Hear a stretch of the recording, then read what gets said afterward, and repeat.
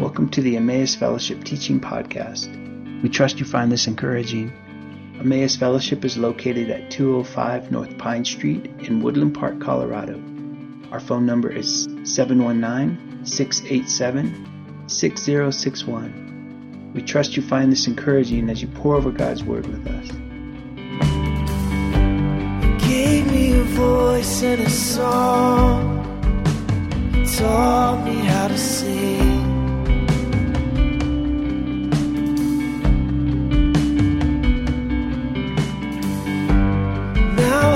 Brothers and sisters, gave me a family. Hey gang, so I've taken a few takes here on this and I'm hoping this one sticks. I'm being honest with you. I just really feel like this is an important message that I want to share. I'm feeling some resistance in it. And so I just want to just press in and maybe, just let you know that on the front end so that you can be praying as you receive it. Here's the deal. There's so much about the mystery of Christ that the enemy does not want us to understand. That he would keep us content with a fast food form of Christianity, a transactional form of Christianity, a form of Christianity that like tickles our ears but doesn't really like motivate us to do anything. It's like, come on. Yeah, he'll keep us in that place as long as he can. And so for Paul to say these words, my passion is to enlighten every person to this divine mystery. You need to know that passion, like I share in that, like I want people enlightened to the reality of what Christ has done for them, what Christ is doing for them, and what Christ is doing through them for others. That's the mystery. I mean, the mystery that has been revealed, the secret is out, and it's basically this. As followers of Jesus, you and I are integrated into the divine nature of Jesus. And when we realize that, and when that becomes more and more a part of our everyday life as followers of Jesus, as we experience the presence of Jesus, as we understand like the words that he's saying to us intuitively in our spirit as we're reading the scripture, as we're sitting in meditation of his words, and we're opening ourselves to listening to what the Spirit is saying. And we pray that the Holy Spirit would enlighten the eyes of our hearts so that we can see with vision. You have to know that this is not progressive Christianity. This isn't because we're woke, that we're doing this. This is old. Stand at the crossroads and ask for the ancient way and walk in that way. That's the encouragement. And the ancient way from the very beginning is this mystery, that it is Jesus in you, that you have been integrated into Jesus, so you are in him as well. Think of it as a dissolving, which we don't like that phrase necessarily, that word. It kind of like brings to mind like I disappear. Well, maybe a little bit, yeah. Maybe a lot of it. Maybe Paul got it when he says it's no longer I who live, but Christ who lives in me. What if your old nature, the Adamic nature, like in baptism, disappears into the water and dissolves? You need to know that the integration of your life into the life of Christ did not contaminate Jesus, but did the opposite. It empowered you. And that's the mystery that Paul was passionate about helping people understand. And it's what I want to talk about. It's what I am talking about. It's this integration. Now, we had a great time out at Emmaus in the yard last week. We missed you if you weren't there. It was beautiful. We talked about John 15. I want to pick this up in verse 7, John 15:7. It's the familiar passage. I am the vine, you are the branches. Abide in me, and I in you, and you will bear much fruit. Apart from me, you can do nothing. All right. So I want to move through this just briefly, and then we'll kind of get into some deeper content here. So Romans 15:7-9.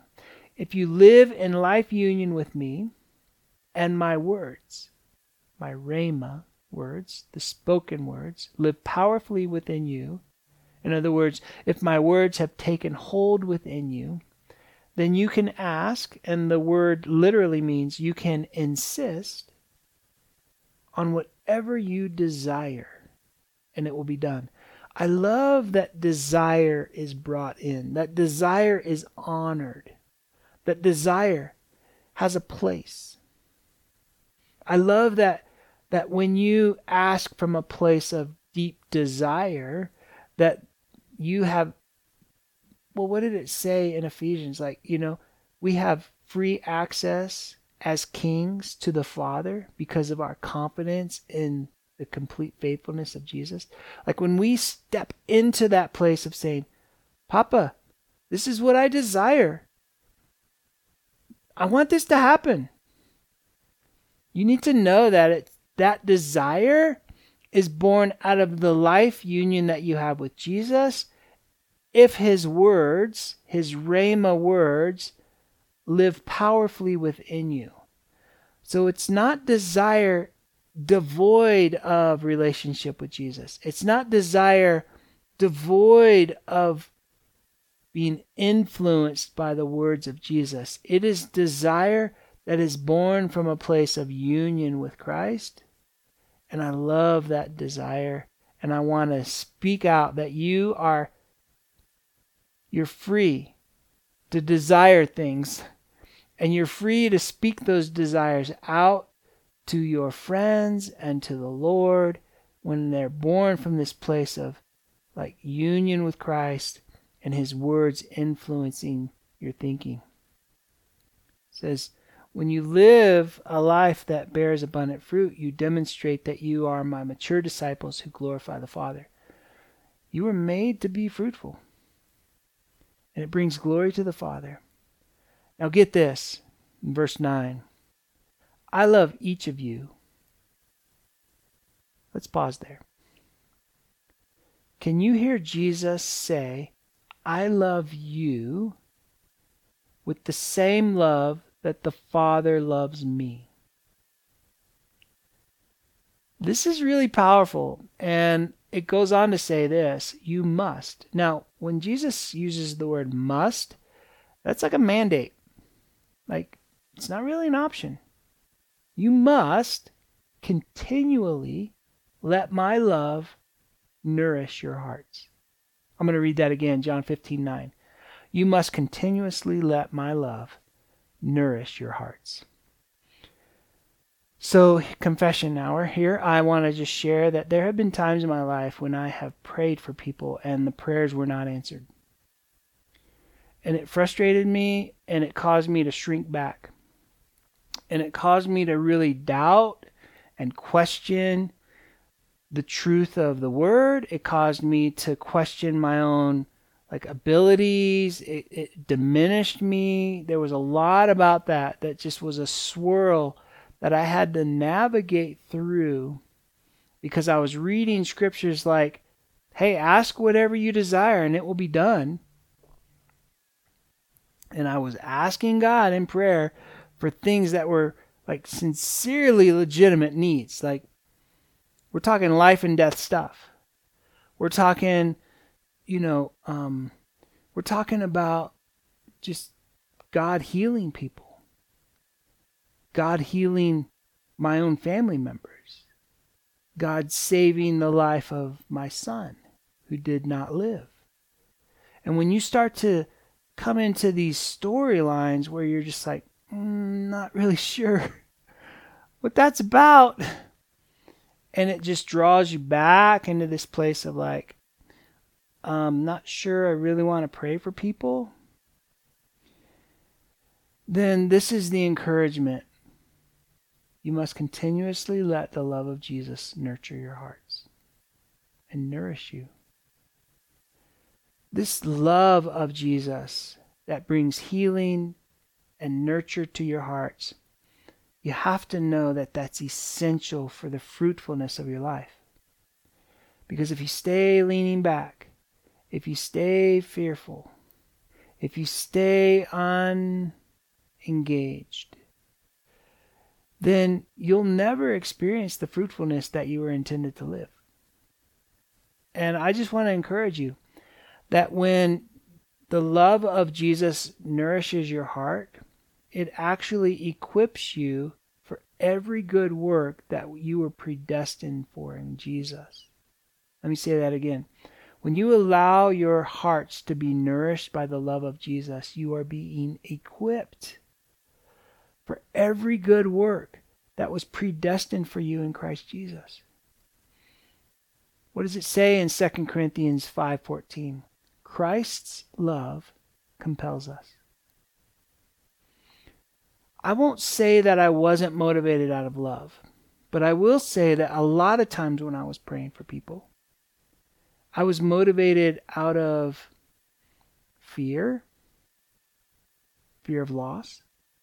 I was motivated sometimes out of a sense of like obedience and duty, like this is what I'm supposed to do. I was motivated out of all sorts of other things, not always motivated out of love. So let me just connect some dots. We must continuously let the love of Jesus nourish our hearts. When you have union with Jesus and his words are speaking life to you and nourishing your heart, and you are growing more and more confident in the love of Jesus, that influences your desires. And when you bring those desires confidently before the Father, you're being motivated and compelled not out of duty, not out of fear, not out of any other reason, but by love.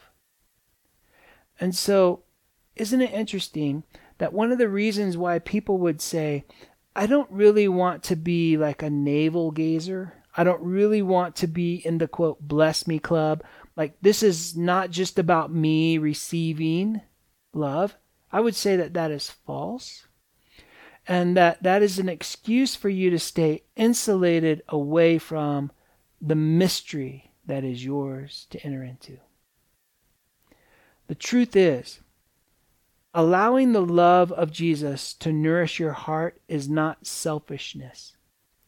Neurobiology would tell you that people who are attuned to their heart, people with a high emotional quotient, like the EQ, people who are self-aware, people who pay attention to what's going on in their heart, people who have the capacity to hold their emotions and sit in the place of just experiencing what's going on internally inside of them.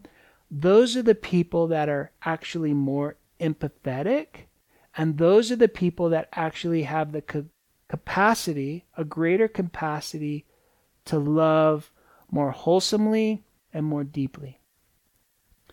It's actually the opposite if you avoid what's going on in your heart and if you do not let Jesus continuously nourish your hearts. You will become less empathetic and you will become less capable of loving other people. And so I would say in that case, you would be not compelled by love to do acts of service. You would probably be compelled by some sense of duty, some transactional relationship with God, whatever the case may be. I just want to speak to the very real truth that the mystery is you are integrated into the love of Jesus. And it's in that integration that you have been given the capacity to bear much fruit that remains, because you're being compelled out of love, and the desires of your heart that you're bringing to the Father in prayer are actually being formed in that place of love. So let that really sink in, okay? I want to change gears here just for a moment. I'm going to jump into some notes here that I actually wanted to share with you because it has to do with a phrase that we use for prayer. It has to do with the word contemplation. Prayer and contemplation are actually one and the same thing. If prayer means an experiential life exchange with the love of Jesus. If prayer is reduced to telling God what you want him to do only, then that is not contemplation. The word contemplation actually came out of the 3rd century church. The first couple hundred years, the church was functioning where prayer and contemplation were actually one and the same thing. The word contemplation was not actually used. It was just prayer. But when Christianity became the state religion of Rome and Christianity began to be influenced by the culture of the Roman Empire, Christianity actually became less relational and more transactional. And part of the transactional relationship that we have with God is we're kind of telling God what we want him to do, and then we work really hard to convince him to do it. And there were people in that era of Christianity that were not buying it. They knew that there was more. They had either heard about or they had personally experienced the mystery, which is the integration of their life in the life of Christ. Instead of staying in the place of Rome or wherever they were, they moved, and a lot of them moved out into the desert. And they're what we might have heard as the Desert Fathers. They moved to eastern Turkey or to Egypt, and they started to use the word contemplation instead of prayer. It meant the same thing originally, but what it had become, what prayer had become under the cultural influence church of Rome, prayer had been reduced. And so the Desert Fathers began to use the term contemplation. And they were then known as contemplatives. And we don't need to get too mixed up in the phrasing of all of that. Let's just say that contemplation is allowing the love of Christ to nurture your heart and for you to have an interactive, conversational relationship, sometimes without words. Let me just put that in there to tease you a little bit. But I would just say that it became less transactional and more relational. And contemplation is actually the spiritual practice of praying, and oftentimes in places of silence and solitude. We see it with Jesus. He often went to the hillsides and spent time in silence and solitude with his Father. We also see contemplation with the first generation apostles and the disciples, and there's 2,000 years of church history where this type of prayer, this integrated life with Jesus in prayer, is normal.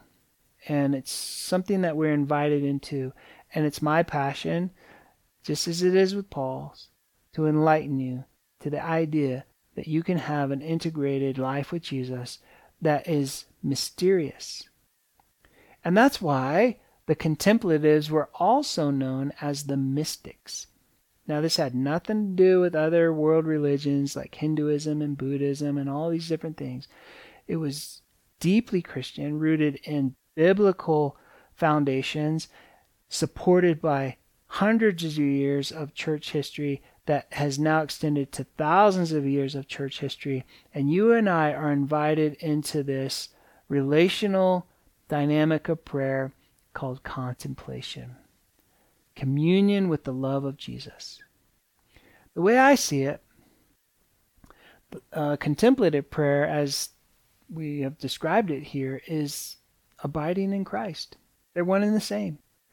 And so the spiritual practices that help facilitate that union with the presence of Jesus is what we would call contemplative prayer. And so I just want to kind of land on this one final thought here.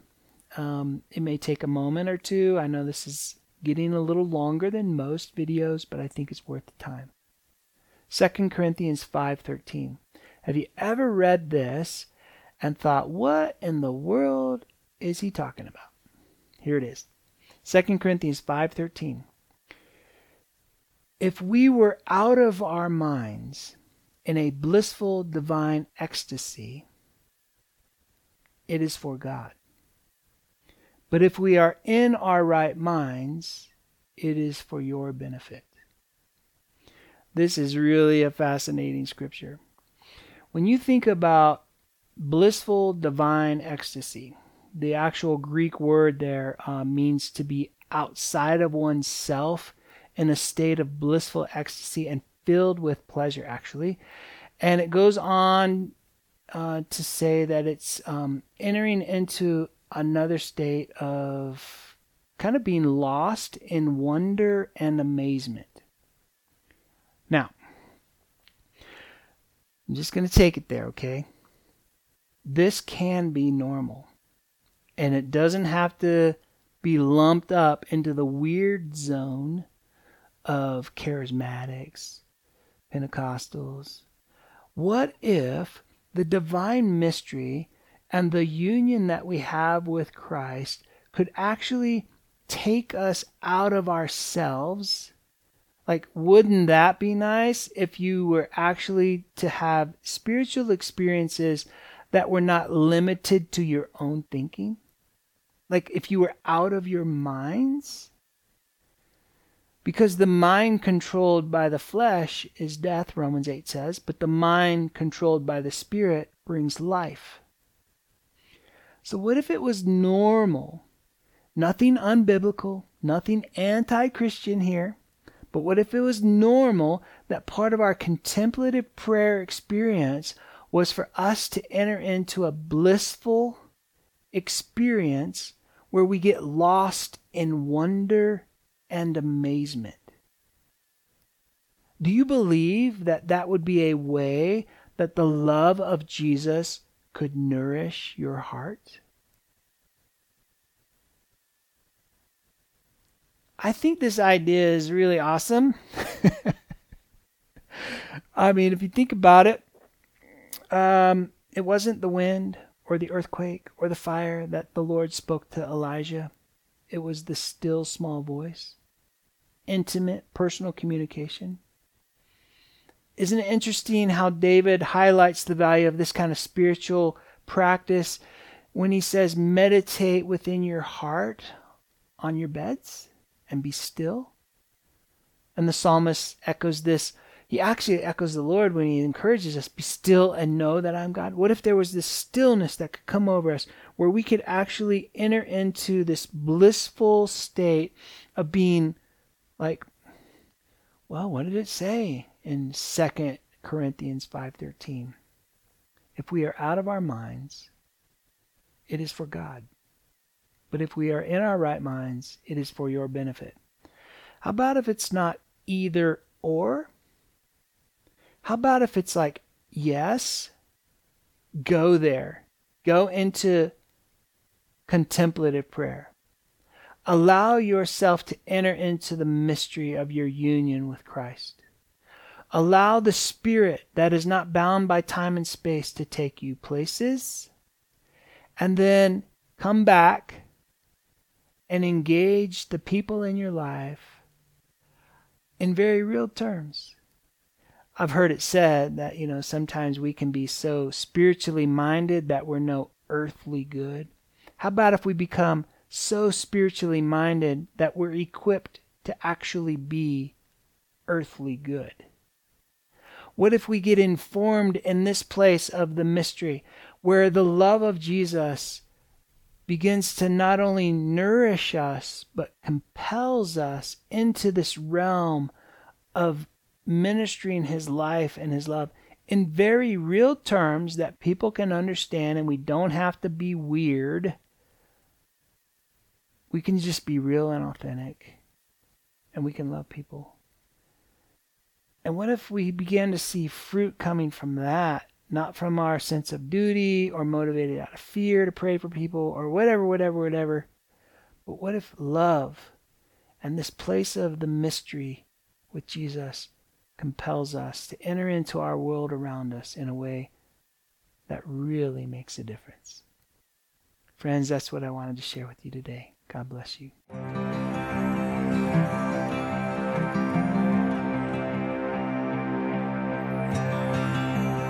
It's our joy to offer these podcasts. We sure hope you enjoyed it. If you have any questions, any prayer requests, feel free to drop us a line at emmausfellowship@icloud.com. If you're curious about ways you can be more deeply involved in this community, visit our website at emmausfellowship.org and be sure to like our Facebook page.